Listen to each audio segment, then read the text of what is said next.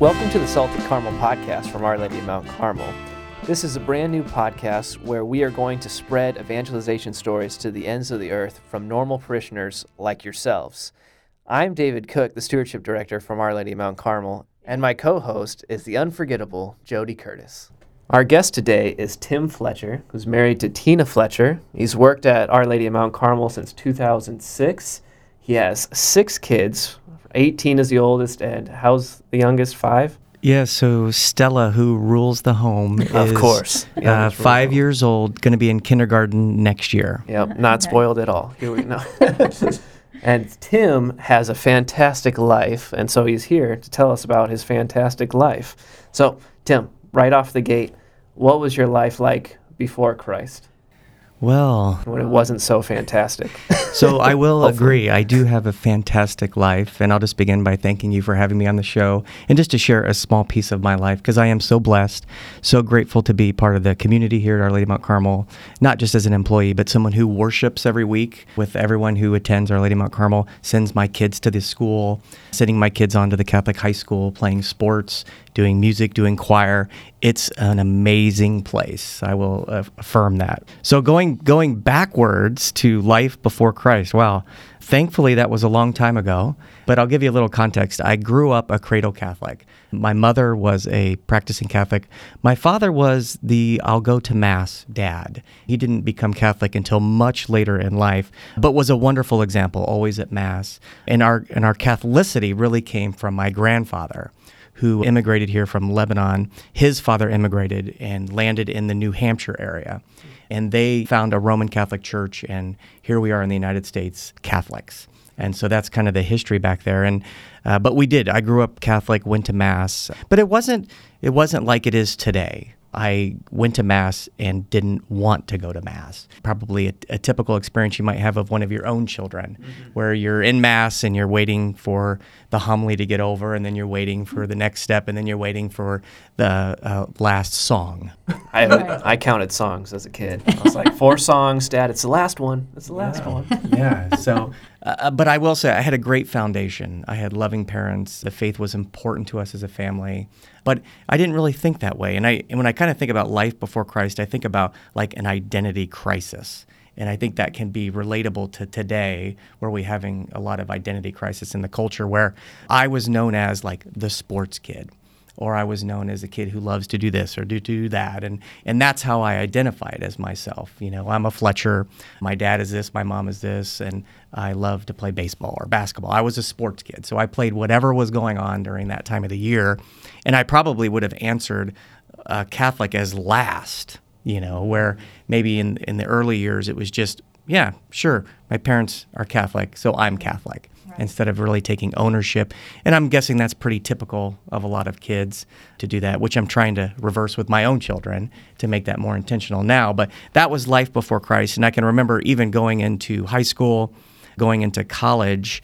If you think about back when, if you entered college, you identify as your major. It's like this funny phenomenon that happens where you meet all these new people, right? I went to Purdue. In every question, every class, every fraternity gathering, every dance, every game I went to, oh, hi, I'm Tim, I'm from Tipton, and I'm an elementary education major. I mean, that's kind of who you identify as. And church was like, okay, I got to get to Mass because I don't want to disappoint my mom. Right. You know, I knew it was important. I had a great belief, I believe. I kept going. Confession saved my faith through going through college, where I tried to go once a month, and somehow by the grace of God, I made it. And I think that kept me going. And then, of course, my wife, you know, we dated through college, and she was not Catholic. Her family was actually would be considered kind of anti-Catholic. And so she grew up with no faith. And then she went through the RCIA program in college. And my mother was her sponsor. Oh, nice. And so it kind of like started to change, right? Where I'm not just Tim, I'm a Boilermaker, I love basketball, I'm a Pike, I'm, you know, all these things that you identify as, where now I could see that I was becoming an adult. I started to understand a little bit better, and it was really through my wife and then my mother. And unfortunately, but fortunately, like my mother passed away halfway through RCIA with her, and I was asked to step in as her sponsor. So it was awkward and weird and kind of strange, but what a gift that I was able to go back to the church, relearn all the things that I forgot about. Back then it was Sunday school. And so I was able to kind of reconnect in a new way in my really early 20s. I was about 20 years old. Would you say going through RCIA was your concrete moment to come Well, back? Or? I think it was the beginning. Okay. I was filling in, and I probably wasn't as intentional because I was confused. Like, my mom just died. Somebody has to step in. I think I was the only other Catholic Tina knew. We were dating, so that was interesting. But, and I could tell a lot of stories about my mom, being a concrete person for Tina coming into the faith. It wasn't me. Wow, interesting. And so as that progressed, then it really started to make sense. We started taking it a little bit more serious. We knew we wanted to be married in the Catholic Church. We knew we wanted to raise our kids to be Catholic. That was important to us. But again, not completely practicing consistently, and God was not at that first question, like, who am I? We were still struggling with that, even as we got married. So I can tell you, kind of coming up to that concrete moment to think about that, it was really kind of finding a home church. You get married. We lived in a tiny little town of Tipton. We were going to Mass at the same church I was baptized in, St. John the Baptist, got married at St. John the Baptist. But it's just an older community. And so when you're 22 years old and you show up at Mass and there's nobody your age there, you feel a little disconnected. And so we were praying about this, like, what are we going to do? And I can remember I was visiting my brother. So my brother's a priest. He lives in New York City. He's a Franciscan friar. So I would spend long weekends there once a year and live as a friar, and that was very instrumental to me. Uh-huh. And so I remember being there, and we were kind of, talking about these things, and we decided to go to the Met, so the Metropolitan Museum of Art in New York City. And we were just going through because it was something to do. My brother and I were hanging out, and I came across this giant image of St. Joan of Arc. And the image is probably 6 feet wide, 15 feet tall. I mean, it's a massive wall at the Met there. And I just remember sitting down in front of that image and thinking, oh my gosh, like, what a beautiful image of our Catholic faith, our faith. And she was having this image of, like, her guardian angel, St. Michael the Archangel was there. And so it's this really complex kind of imagery that just kind of makes you think about the faith a little deeper. And so as soon as I got home, Tina came up to me and some conversation started, and she said, well, what do you think about going to St. Joan of Arc in Kokomo? Oh, wow. And so we, as a couple, made a decision that we would try this church out, to do that. And immediately fell in love. We both went, Christ Renews his parish at St. Joan of Arc, ended up being the lay directors there and getting very involved. And so that was a defining moment as a young adult, starting to think about, I'm identifying as a Catholic. And then now I have a profession, right? So my vocation is to be a Catholic, to be practicing, to pass that on to my children, to get my wife to heaven. And now I'm starting to understand a little bit deeper about how important that is. And then, sure, I'm a teacher, but that's not, I don't identify as that primarily to do that. So that was a big moment. And so I was just in New York City last weekend. I took my son out to live as a friar for a weekend, and I said, we're going to the Met. And so we went to the Met, and, I took him over to the image, and I didn't... So it's still there? It's still there. Oh, I love it. And we just sat down in front of it, and I said, I just want you to look at this for a few minutes, and just kind of left it at that, And so kind of neat to share that moment with him. Yeah, exactly. And he doesn't know the whole backstory yet. I mean, he may listen to this and know it. But it was a neat moment to kind of go full circle to do that. So that was one moment in my young adulthood that kind of helped me kind of get over the hump, to get to know Jesus a little bit better and to take it a little bit more serious and start to identify in that way. One question I would have for you is, you mentioned a lot about having a false identity as a kid, sports kid, elementary ed, always being labeled as that kind of identity. When you went to CHIRP and discovered your Catholicity, was it like a fast stripping of other identities, or did you have to slowly weed those out? Do you know what I'm asking? Yeah, I think with me especially, change is slow. Mm-hmm. I really believe in the just take one small step. And so if I think about where I am today, it just doesn't happen overnight. It doesn't happen in one grand moment, or I don't usually get hit in the head with something and wake up with a different identity. But it's just saying these little yeses, like saying, hey, yes, let's go check out St. Joan of Arc. Yes, I'm going to go to New York City, even though it was hard to do. We had 4 kids in 6 years. It's hard to do, right? So just these little yeses, these little sacrifices that you have to make along your journey, and then it just leads to bigger and better things. So yeah, it takes time. And I'm still learning today. Yeah. It's a process that I'm sure will never end. Yeah. And Tim, what is your life like in Christ now? Well, I'd love to say that it's so joyful, but there's ups and downs even today. I have a deeper relationship with Christ, mainly because of these small little yeses throughout my life. But, I have a solid foundation now. Like, I start to understand. I mentioned, like, in some of my things preparing for this is just like the study. I love to study. With my Strength Finders, I'm a learner. That's my number one. And so I've spent the last few years just studying a lot about the church. And I'm no scholar. I'm no Bible scholar. I can't quote a bunch of Bible verses to you and connect the dots and make the theology behind all of it.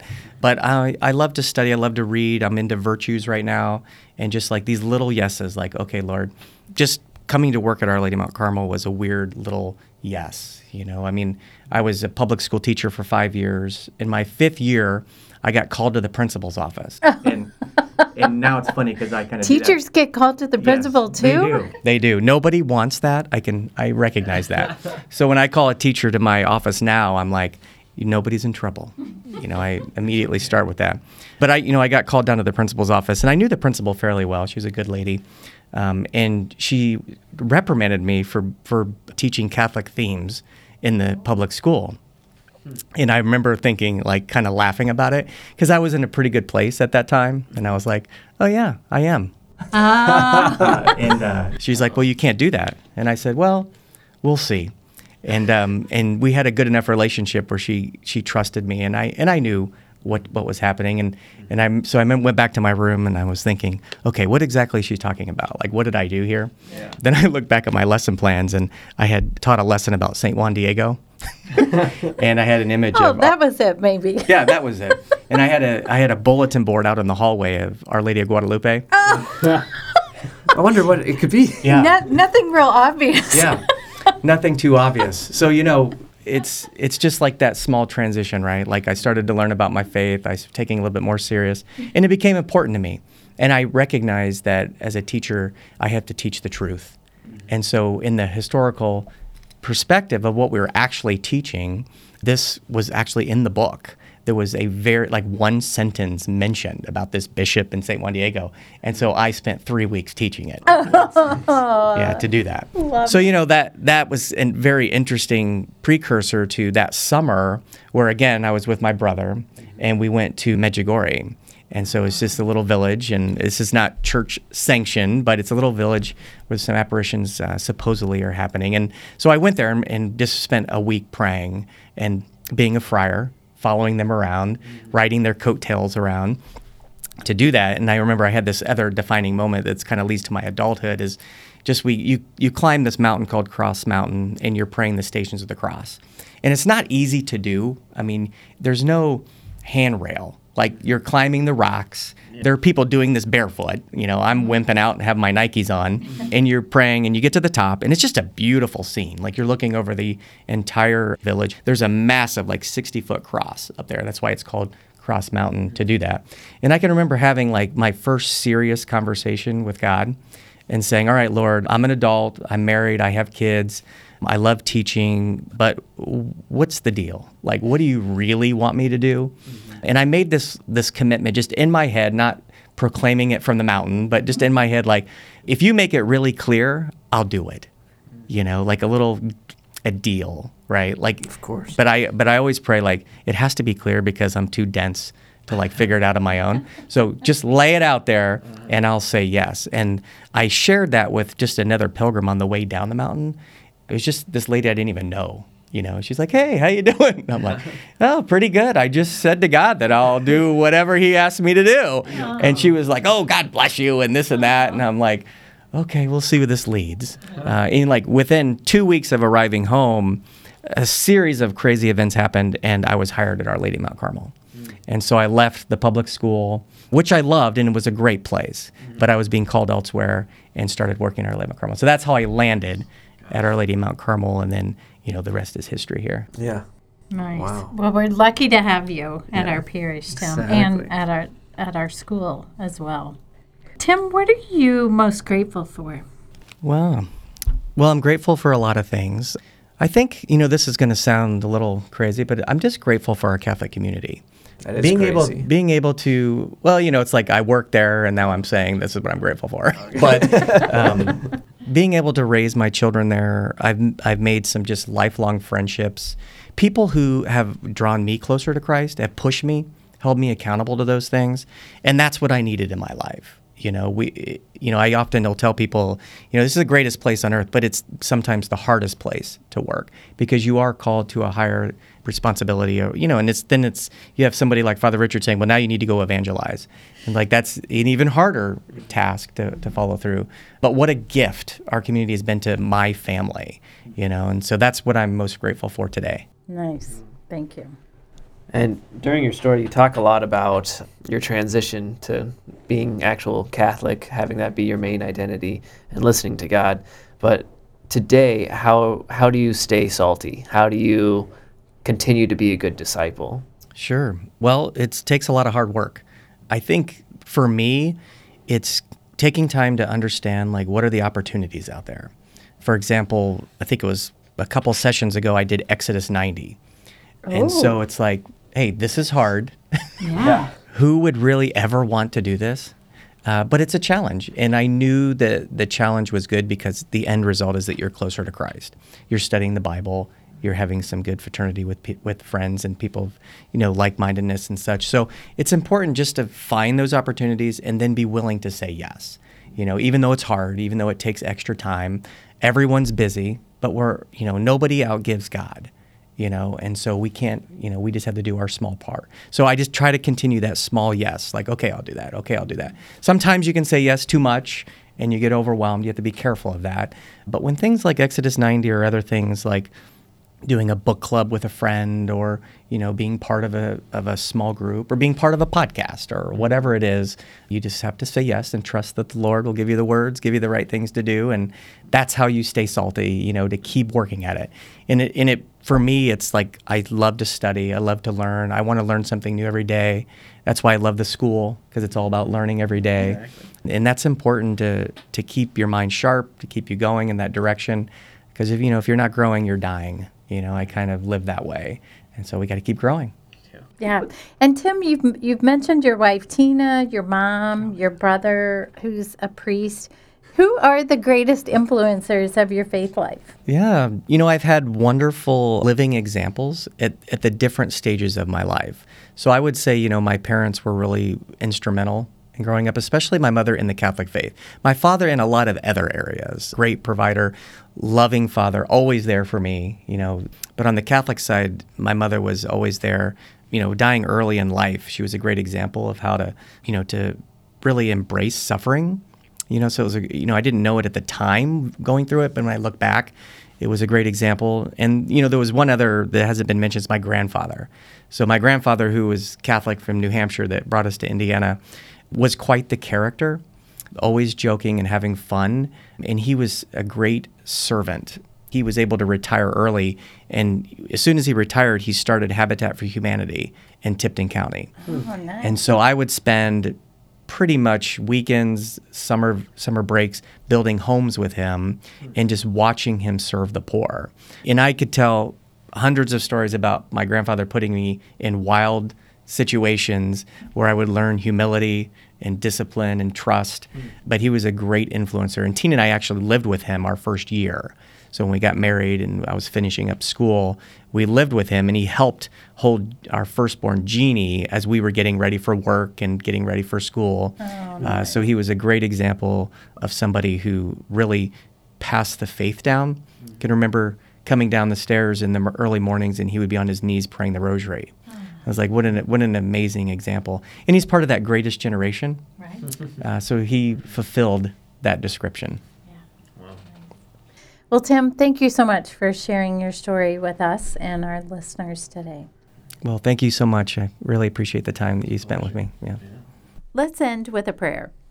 God, our Father, I prayed that through the Holy Spirit I might hear the call of the new evangelization to deepen my faith, grow in confidence to proclaim the gospel, and boldly witness to the saving grace of your Son, Jesus Christ, who lives and reigns with you in the unity of the Holy Spirit, one God, forever and ever.